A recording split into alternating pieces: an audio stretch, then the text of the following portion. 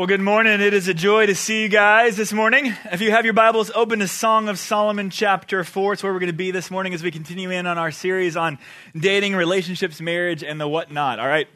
We'll kind of be keying in on the whatnot this morning, meaning sex, all right? So that's where we're going to be this morning. I will tell you guys, as you guys are turning there, I've never really taught a passage like this morning, all right?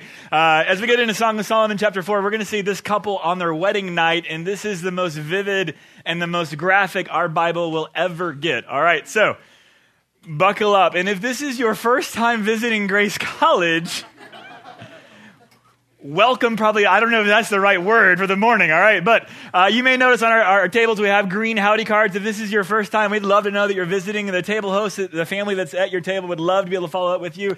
We'll talk to you more about that later this morning, but we're just ecstatic that you guys are here. Song of Solomon chapter 4, as you guys are turning there, I'll tell you guys, I was noticing this week on iTunes that the number two rated TV show is a certain show. I'm curious if you guys can guess. Number 2 on iTunes, number 1 on Amazon. What is one of the top ranked TV shows right now for purchase? Anyone know? It fits also that this is Halloween week, all right? The Walking Dead, all right? I don't know if you guys are fans, all right? But it was absolutely dominating iTunes and absolutely dominating Amazon, all right? And I think it's not just that it's just Halloween week, all right? It's not just that it's been a month of Ebola fears, right? But there is kind of an obsession with this whole zombie thing, all right? And it is kind of going everywhere, all right? Nothing seems to be out of the reach of the zombie movement as I'm kind of starting to see it, all right? And so I don't know if any of you guys went as zombies this Friday night. I don't know if you guys dressed up or if you kind of zombified some kind of normal, innocent outfit, all right? But I was noticing this week that even Disney characters have become moved and captured by the zombie movement. Not even Disney is safe, all right? There's an actual artist who took a series of Disney characters, and I want you guys to see these. I think it fits perfect for Disney or for Halloween, but took a series of Disney characters, these cute, innocent, precious kid movie characters, all right, and recast them, all right, by costume and by look as if they were zombie hunters. So here you go. Here's a couple of them. For example, here's the girl from Brave, all right? And then here's Rapunzel and Flynn, all right? As if these guys were zombie hunters, all right? Kind of a different look for them, all right? Kind of more of an adult look, all right? Maybe kind of a little darker, all right? But here's a couple more for you guys. Any of you guys fans of Toy Story? Woody, Buzz, and Jessie, all right? Again, kind of a different look for them, all right? And then Mulan, all right? So I was laughing at these because obviously for us as a young family with 2 kids, we are like as enamored with the whole Disney thing. I mean, it's just kind of running constantly in our home, all right? I know all the Disney characters. I know them in and out. I know what they say. I know what they wear. And so seeing some of these characters kind of redone made me laugh, all right? Because they've taken these innocent Disney characters that were great and good as they were and in a sense kind of made them more adult, right? Kind of darkened them up, kind of gave them a new picture, a new look, and kind of twisted them a little bit. And really kind of as we jump into a morning on sex, I really think in many ways as we look at this topic of sex, kind of going from zombies to sex might be a little bit of a stretch, all right, maybe. But I want to submit to you guys really as we talk about the topic of sex, something that God has created, something that is good, and yet I'm going to argue to you guys that our culture really has taken that which was good, that which was innocent and good as God created it, and in a sense maybe made it more adult or twisted it a bit and recast it in a way that no longer it looks like it once looked, and no longer does it have an impact in our lives like it once was supposed to have an impact. So that's where we're going to go this morning. And really as we kind of look at this topic of sex, what we're going to see is this couple who's been moving from attraction to dating, through dating to engagement, and now but at least this morning, we're going to see them in their wedding and now in their wedding night, all right? Their honeymoon, if you will. And so we're going to see them kind of as they continue to move, and so we're going to see them experience sex for the first time this morning, all right? And a passage that's going to be incredibly vivid and incredibly detailed. I'll tell you guys, I'm thankful that the weather has cooled off because by the time we get done with this passage, it's going to get a little hot up in here, all right? You guys are going to need to get outside and cool off a little bit, all right? That's kind of where we're going this morning. And I say that to say this too, because here's the reality as we look at a topic like this, for many of us, the church has been absolutely silent on the topic of sex by and large, all right? If you guys were in main service, you actually heard Blake address the topic of sex, at least as sex has been twisted. We're going to see this morning in our passage, sex as God intended it, in a beautiful and perfect portrait and picture of what God ultimately intended in its goodness, all right? That's what we're going to see. But for many of us, not only has the church sometimes been silent on the topic, but for many of us, our culture has so bombarded us on this issue that for so many of us, as we come to a topic like this morning, as we look at a couple who they are going to arrive on their wedding night as virgins. For so many of us, as we jump into a story and a passage like this, for many of us, we go, man, if that's kind of what we're shooting for, man, I've already missed that boat. Whether it's the choices I made in high school, whether it's choices I made in college, or maybe it was choices that were made to me that I didn't even have an act or a choice in. For so many of us, we kind of jump into a story and a passage like this morning, and maybe for us, some of us, our first instinct is, man, it's too late for me. Man, it's too late. Man, this ship has sailed for me, and so what do I do, and where do I go? What I want to say is no matter how far you've gone this morning on this topic of sex, no matter what you've experienced and where you've been and who you've been with, for every single one of us, our culture is so twisted, this thing for us, that every single one of us needs to have our view of sex and our approach to sex rebuilt. That for many of us, we really need to, in a sense, begin to move back towards what God intended this to be. It doesn't matter what kind of failures or victories you've had in this area, every single one of us is in need of a Savior. Every single one of us is in need of someone who comes and can come and forgive us no matter our past and make possible a future that is different and new. Doesn't matter where your past has been. I'm not concerned with your yesterday. Really, what I'm concerned with and what I hope this morning can do for us as we look forward is that God can recast our vision and our view of sex, and that he can rebuild and retrain our approach to sex so that tomorrow can be a new day for us. That's where I want to head. That's where I want to take us this morning. And so as we jump in, Song of Solomon chapter 4, what I want to do is give you guys basically 3 principles of great sex, right? All right, sounds a little bit like the cheesy lead-in line to a trashy magazine at a grocery store check-in, right? But I assure you it's going to look a little bit differently, all right? Hopefully the contents of our story look a little bit different than the contents of Men's Health or Cosmo or whatever it is you see at the grocery store, all right? Hopefully we're going to go in a little bit of a different direction, all right? But I want to show you guys 3 basic principles of what we're going to see for sex for this couple, and ultimately I think what it makes for great godly sex, all right? And I'm going to challenge you guys that what you're going to see this morning in chapter 4 of Song of Solomon, frankly, is very different than anything that you and I see in modern media, modern entertainment, music, or even pornography. In fact, to that end, I want to kind of give you guys a sense of where our culture has moved us, all right? I don't know if any of you guys are fans of Maroon 5, all right? They have a song out, and I'll tell you guys, I was listening to their newest album for the last month, just jamming out, loving it, and then actually began to slow down and listen to one of the lyrics of one of their most popular songs, the song Animals. I don't know if you heard it, all right? But here is where our culture is on the topic of sex. Here you go. Here's a little 40 seconds of it. Oh, baby, I'm playing on you tonight. Hunt you down, eat you alive. Just like animals, animals like animals. Whoa. Maybe you think that you can hide. I can smell yourself from miles. Just like animals, animals like animals. Whoa. Maybe I'm... All right. Now, I'm sure some of our other church staff is going to begin to wonder in here going, what's going on in college this morning, all right? I thought about certain other songs that are out there on sex right now. Bang Bang, Booty, all right? Anaconda, all right? I can't even give it 10 seconds of those songs, all right? Because they're not even appropriate for a Sunday morning, all right?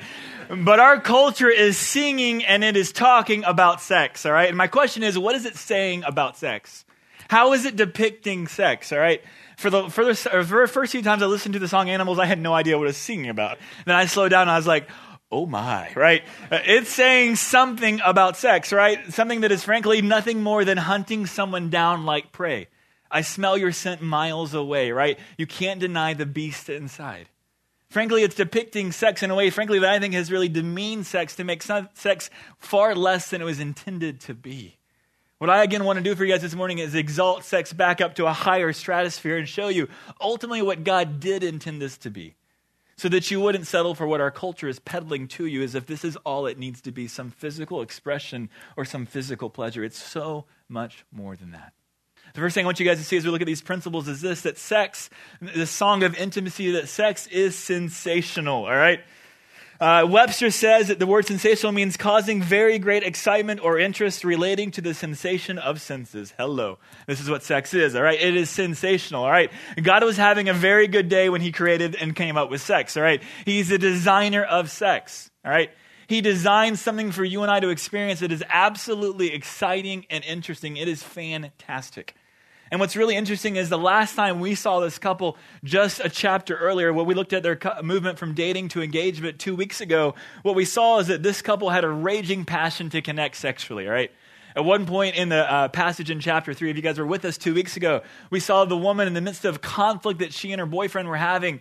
We saw in the midst of that conflict, as they resolved it and as they stuck with one another, that she says to him, I'd like you to be a stag on the mountains of Bether, all right? And the mountains of Bether are not some geographical location. She's saying, I want you to be on my breast all day and all night, all right? That's what she says in the midst of engagement. Hello, people, all right? But what ends up happening, the very refrain, the end of chapter 3 is the same refrain we saw in chapter 2, in which the text says, do not awaken love until it pleases, all right? Hopefully this is maybe not too soon for you. I hope you've gotten past it. But I said to you guys 2 weeks ago that really, as this couple moved through engagement, that level of desire unfulfilled felt like watching 3 hours of the Alabama A&M game, all right? In which there was this great desire completely unfulfilled and no one was scoring, all right? That was engagement, okay? The picture that we get of them here in chapter 4 is very different, all right? No longer do we get the refrain, do not awaken love, but notice what the text says to us in verse 16. The woman is going to speak to the man, chapter 4, verse 16, and notice what she says. No longer is it do not awaken, but she says in verse 16, awake, O north wind, and come. Wind of the south, make my garden breathe out fragrance, let its spices be wafted abroad. May my beloved come into his garden and eat its choice fruits. Hello, all right? She's invited him to come in, all right? Here's the deal. You get do not awaken chapter 2, do not awaken chapter 3, and then in here in chapter 4, you get awaken all over the place, right? You're going to get restraint and discipline and patience in chapters 2 and 3, and then in chapter 4, you're going to get a team who's, in a sense, like a football team scoring at will all day, all night. Would have been nice to say that about yesterday, but more about maybe A&M versus SMU weeks 2 and 3, right, of the game, in which A&M is just scoring constantly. That's what's going to happen to this couple in chapter 4. We're going to get an incredible move, but it's occurred within the context of marriage. Chapter 3, the end of chapter 3 was their wedding ceremony. And so what ends up happening in this story, the flow of the actual narrative is you have their wedding ceremony at the end of chapter 3. You have them stepping into a private bridal chamber here in chapter 4, in which they're going to consummate their marriage. And then they're going to emerge in chapter 5 to the wedding reception because everyone's been waiting for them to emerge having consummated their marriage. When I think of that picture, I think of the word awkward, right? We don't do that in our culture, right? We have the wedding, then we have the reception, and then the husband and bride, or the bride and groom, then retreat off to their own privacy, hoping to never be seen again for quite a while, right?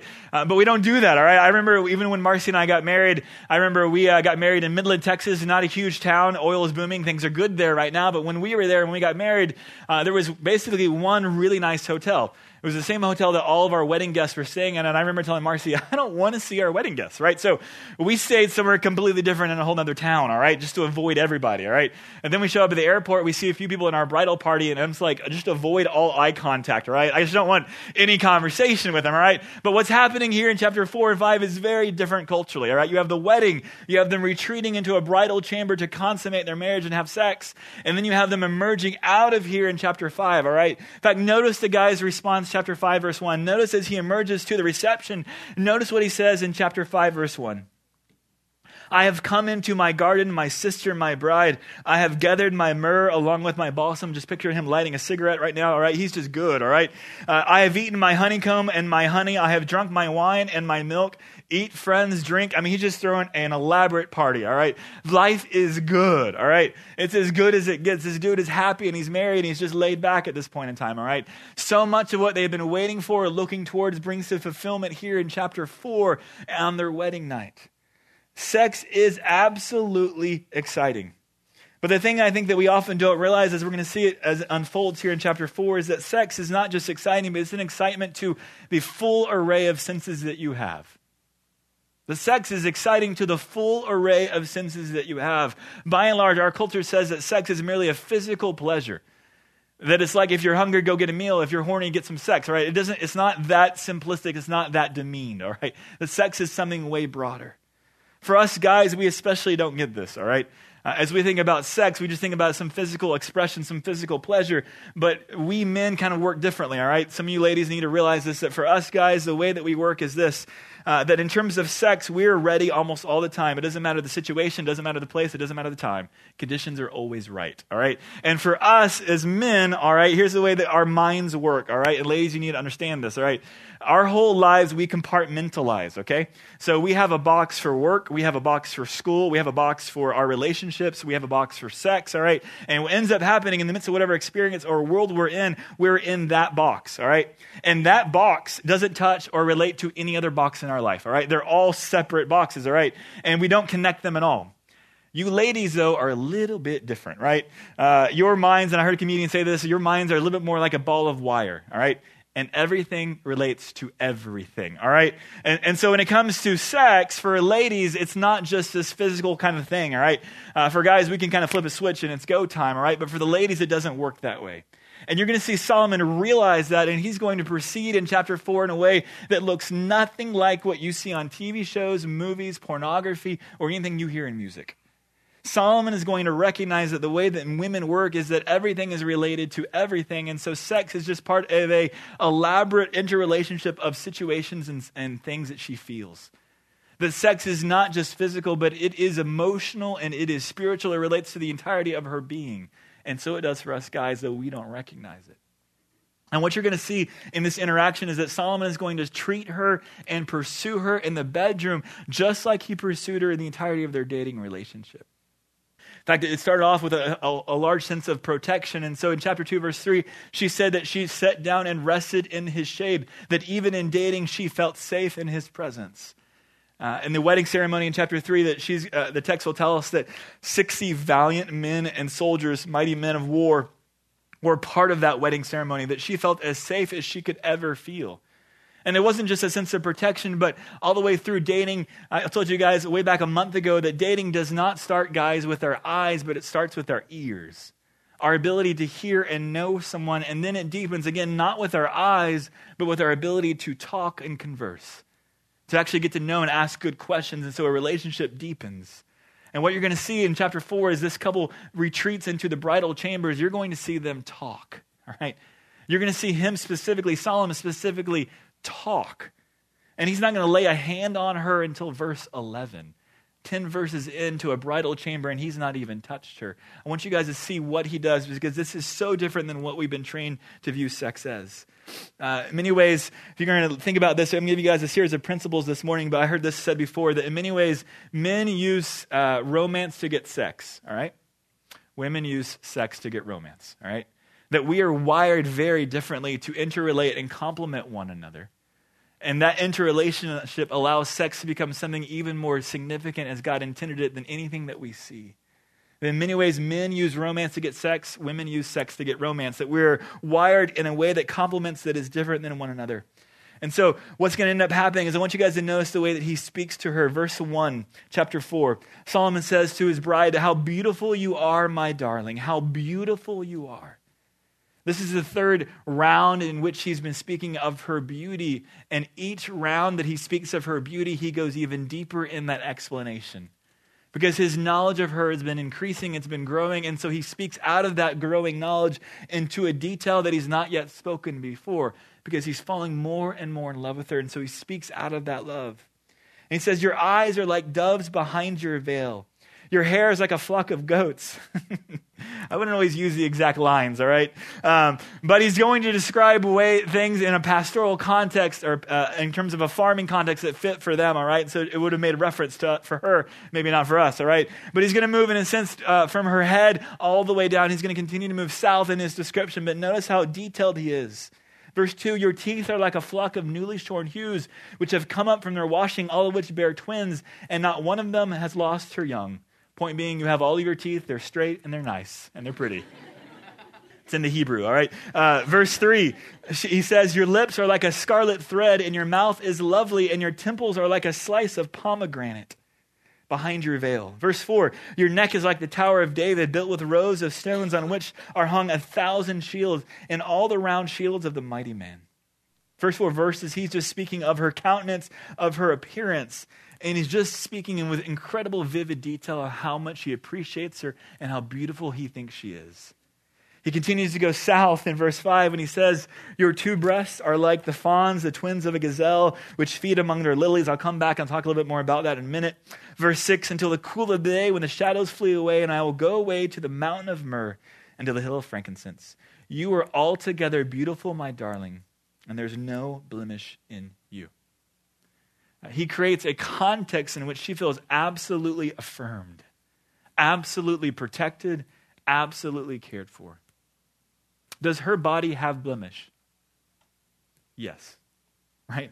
Her body is not perfect. None of our bodies are perfect. But as he speaks to her and as he encourages her, he's creating a context in which what he sees is that which is perfect about her. And she feels absolutely safe, absolutely protected and cherished by his words, right? As he's speaking. And he creates this context. And the second thing I want you guys to see is not just that he's speaking and affirming to her emotional aspect and toward her mind, also toward her spirit. He's speaking to the full array of who she is, because sex is a complicated thing.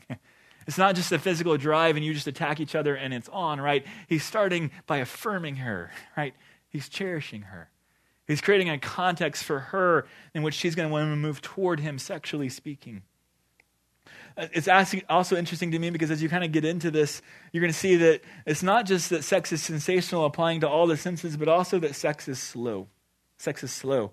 I remember when we first got married, I remember being at a wedding shower, and I remember someone giving a couple a cookbook called Quickies for Couples. And I was like, it's really awkward to me, all right? Really awkward. It's like young couple, like eating noodles, which, again, you don't do on a date, and it's never attractive, right? And their like arms are intertwined, all right? And I remember thinking, this is just so wrong on so many levels, right? For this main reason, too, you may be able to cook a meal in 10 minutes, right? But sex is not a 10-minute deal, right? Sex never just goes wham, bam. It's meant to be a slow art, all right? And he's going to do that here with her. In fact, it's been said, here's another principle for you guys if you want to write this down. It's been said that men are like microwaves, that women are like crock pots, all right?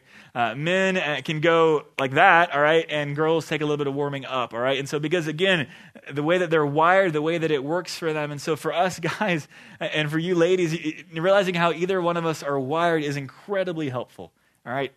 So for you gentlemen, I remember when we got married, I remember the pastor who was officiating our wedding said that sex starts in the kitchen. I was like, I don't really get that, all right? I was like, I don't really know what's going on in the kitchen, but like, I have no reference for what that even means, all right? I don't know, like, never mind, I'm not going to elaborate, all right? But I was just thinking, like, I don't know what that means. And then in getting married, I've realized that what that means is that really, that sex doesn't just start the moment that the guy goes, hey, let's do this, right? But sex starts throughout the entirety of the day as the man is serving his wife, as the man is creating context where the wife feels cherished and feels important and feels significant. That it doesn't just start at night. It starts, frankly, in the very morning of that very day, right? That it is a slow burn. It is a slow buildup. Sex is a slow thing. And so here is this guy stepping into the bridal chamber with his wife for the first time, a moment he's been looking forward to for a long time. And notice how slow he is. He's been speaking to her for the first 7 verses, and he's not going to lay a hand on her until verse 11 when he finally touches her. He's slow. He's slow. I remember when I was in college, Tommy Nelson, who was one of my favorite speakers, came through college here at A&M and did a series on the Song of Solomon. And I remember him saying, speaking to the guys in the room, he said, for many guys on their wedding night, they step into that room and step into that night, and they are like a bull in a china shop, right? I mean, they're just raging and excited, and they're so excited, and they go so fast that really for many women, they just get scarred and scared, right? And what Tommy was trying to say to the guys is, slow down, right? That as you step into that setting, as you step into that context, slow down. Sex is, again, nothing like what you and I have seen on TV or heard in music. It's nothing like that at all. It's not intended to be like that at all. It's slow. And that's why he's going to slowly walk her through. And notice what happens in verse 9. He says, you have made my heart beat faster, my sister, my bride. You've made my heart beat faster with a single glance of your eyes, with a single strand of your necklace. How beautiful is your love, my sister, my bride. How much better is your love than wine, and the fragrance of your oils and all kinds of spices. Again, first 10 verses, he's just speaking to her. Verse 5, he describes her breasts like 2 fawns, 2 twins of a gazelle. Why does he do that? It's kind of a weird reference, right? What's he trying to say? I think part of what he's trying to say is that if you see a gazelle or if you see a deer out in the open, how do you approach that deer? Slowly. Gently. You don't just run at it and startle it, right? You don't just freak it out, right? And so what he's saying is slow down. Approach cautiously, approach gently, with sensitivity and with slowness. And then notice he's finally going to touch her in verse 11 for the first time. And notice what the text says. It says that your lips, my bride, drip honey and milk are under your tongue. Where is the honey and the milk? under the tongue, all right? So, again, I remember Tommy Nelson teaching this, and here's what Tommy said. The French did not invent the French kiss, right? This is something the Hebrews knew way before the French did as well. This is a French kiss moment, all right? Let me take a quick aside to say this. As we walk through chapter 4, this moment in their bridal chamber, all right, this is the first time the text tells us that they touch at all. It seems like the first 10 verses that there's just speech, right? It seems like he's just talking to her. So here's my question. Is this really the first time they've touched at all in the passage? Maybe. Or maybe this is the first touch of consequence, right? This is the first touch that actually begins to really rev an engine, physically speaking, okay? And so here's what I mean is, in the text, have they held hands? Potentially, sure. In the room, are they holding hands? Are they caressing one another in some kind of way? Sure. But it's interesting to me that the text, the first time they record them touching at all is verse 11 as they're French kissing. And so here's what I'd say to you guys who are dating and engaged, all right? I'm not going to give you guys some hard and fast rule about making out, but I will say this to you guys. I think it's interesting that this is the first time they record touch because this is the first touch of significance that revs an engine physically speaking. Every time Marcy and I have ever talked to a couple who is struggling in their purity as they're dating, and they're struggling with where their boundaries are and whether they're keeping their boundaries in place, and they're experiencing incredible and consistent shame and regret, here's what we consistently find happening. They've shut a door, they're by themselves, and they're making out consistently. All right? Now, my encouragement and my challenge to you guys is to be wise, to be cautious. I'm not going to give you guys a hard and fast rule, but I will say this. That activity is designed, physically speaking, to rev your engine to move in one direction and toward one thing and one thing only. So if you're consistently finding yourselves behind closed doors making out in this fashion, know that that is designed to be a tripwire system moving you down a road toward one thing and one thing only. So be careful and be wise, all right? Here's the next thing I want you guys to see as we kind of walk through this, is this. That in many ways, as he goes and he says in verse 12, he's going to keep moving south, all right, from the lips. And he says in verse 12, a garden locked is my sister, my bride, a rock garden locked, a spring sealed up. He's moved south, all right, and he's describing an area that makes it clear that she's a virgin at this point in time, all right? So they have arrived at this place as virgins, which is fantastic, all right? Again, some of us may arrive at our wedding nights not in this place, and you know what? That's okay. In the sense that Christ has forgiven us of that. That what God ultimately intended for us is that we would arrive into our wedding night as absolutely as virgins. And then in that place there would be no regret, there would be no hesitation, no reservation, and complete sense of God's design as he intended it. But for some of us who have been in that place, again, let me just say that Christ forgives us, all right? And not only does he forgive us, but he makes possible a new kind of pursuit and approach to sex as we move forward. Yesterday does not have to determine tomorrow for you. Your past sexual mistakes do not have to determine your future. Today can be a new day, which is why I want to exalt sex for you guys, to let you guys see how it was intended to be. Because notice his description of what God ultimately intended this to be. It's a description of incredible life and, frankly, what is a paradise. Notice what he says, verse 13. And I don't think there's actual physical reference for this. If there is, I don't know what's going on, all right? But here's what he says in verse 13. He says, your shoots are an orchid of pomegranates, with choice fruits, henna and nard plants, nard and saffron, calamus and cinnamon, with all the trees of frankincense, myrrh and aloes, along with all the finest spices. You are a garden spring, a well of fresh water, and streams flowing from Lebanon. As he's in this moment, as he's describing her, what he's saying to her is that you, for me, are paradise. You are paradise. He's describing in many ways something similar to the Garden of Eden. And so what he's saying is that in marriage, in this union moment, is taking him all the way back to what he imagined that God had in the Garden of Eden. For this guy, it doesn't get as good as this as anything else in life, right? That in this union of a husband and a wife, in that moment as they're union as one flesh, it's a picture of God's reconciliation to humanity and a picture of God's reconciliation of his church and those that have trusted in him for the forgiveness of sins. That it's a wonderful picture, one that was meant to bring life. And for those of us, whether it's our view of sex or our approach to sex, in those places that we're finding regret, that we're finding shame, that we're having to hide something, or that we're finding death and guilt, it's because we're experiencing this thing not as God intended it. This is what it's supposed to be like. In the right context, in the right place, it's meant to be everything that life was intended to be. He's describing paradise. And yet for so many of us, I think what we often experience is something so different right now. You know, I was thinking to you guys, as many of y'all who are singles, maybe dating, maybe just got engaged, maybe close, moving toward marriage, but by and large, in a room like us, almost everyone in here is not yet married, right? So talking in great detail about what sex is meant to be, often for me as a single walking through college felt like someone taking a group of hungry people, all right, walking them into a cafeteria where there's this amazing spread and buffet, right? And talking in elaborate detail about all that's offered in this buffet, but then at the end of the description, then whisking them back out of the room because they're not ready to eat, right?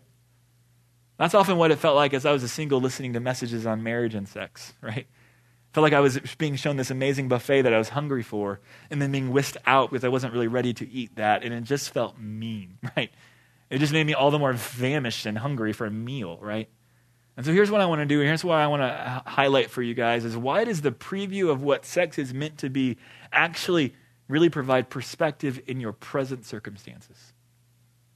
I think for many of us, as you guys have heard messages on sex and marriage, what you hear is wait. What you hear is all about restraint and all about discipline, but there's no connection to those commands with what's coming in the future. And what I want you guys to see about the fact that sex is not just slow, but I'm going to show you guys in a minute that it's also service. The fact that sex is both slow and that it's service is that what I want you guys to see is that your present circumstances are not just a, hey, suck it up until you get married moment, okay? But they are actually training you and shaping you to be and have great sex in the future. Here's what I mean. The discipline, the restraint, the willingness to wait right now, to not pursue your own self-interest, is actually training you and preparing you for what sex is going to be when you get married. And which is not about you, primarily. In which it's slow, in which you have to be patient, in which it's to serve and look after someone else's interest. And so your singleness right now is actually a stage in life in which you are being shaped and trained to be able to have great sex in marriage. There's a connection between your life stage experience right now and what sex is going to be when you get married. There is relevance and connection now to the future, which is why I'm wanting you to see what sex is like. It's not just that you're going to be whisked back out and go, this is for you in the future and just suck it up, but to realize that actually in your present circumstance, you're being shaped and trained in a way to help you have great sex in the future. Let me flip it around for you. What is our culture submitted to you guys as a substitute to waiting to marriage to have sex? Premarital sex, extramarital sex, pornography, masturbation, right? Those are the kind of the big four, right? And they are all substitutes, lesser substitutes for what God has created sex within the confines and the context of marriage. And why are they such demeaning and lesser substitutes? It's not just that they're outside the bounds of what God has for you, okay? But even more, they are currently training you to believe and see and approach sex as something that is for you. For what you want, when you want it, and how you want it. And nothing could be farther from the truth of what sex is like in marriage. That makes sense? That as you step into pornography, you're going to see something and you're going to have expectations raised that aren't even realistic because sex doesn't even go that way, right? As you step into masturbation, you begin to treat yourself and train yourself that sex is about what you want, when you want it, and however you want it. As you step into premarital sex, thinking that you have to wait, you're actually robbing yourself from training for what could be great sex as you get married. There's connection. There's perspective. There's a relationship between that stage now that you're in as it's training you and shaping you for what's coming in the future. All right? Because ultimately what sex is, as you see in the context of marriage, is that it's not just about self-gratification, but it's about service. In fact, as you walk through this text, he describes this garden, and then finally in verse 16, finally she speaks and she invites him in. All right? He waits on her. He pursues her. He works hard to create a moment that is going to be fulfilling for both. What pornography, masturbation, and those things teach you is that sex is about your fulfillment at no cost. And sometimes without even having any sense of a real relationship, right? But nothing could be farther from the truth of what sex really is. A union between two people in a committed and monogamous relationship in which they are exchanging their full and entire lives. And sex is just a piece of that. In a way, towards something that is slow and is about service toward one another. And so finally she invites him in and he comes in.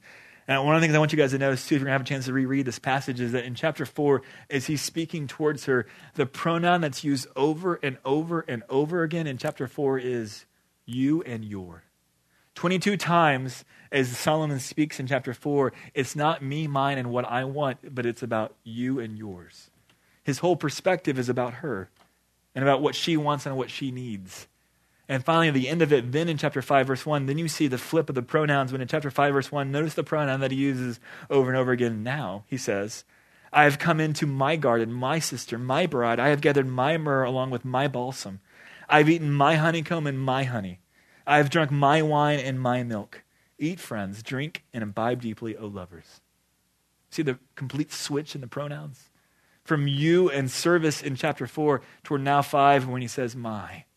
And in chapter 5, verse 1, is he now being selfish? No, what the change of pronoun shows you is that they've been unioned, and now there's no real distinction between your and mine, right?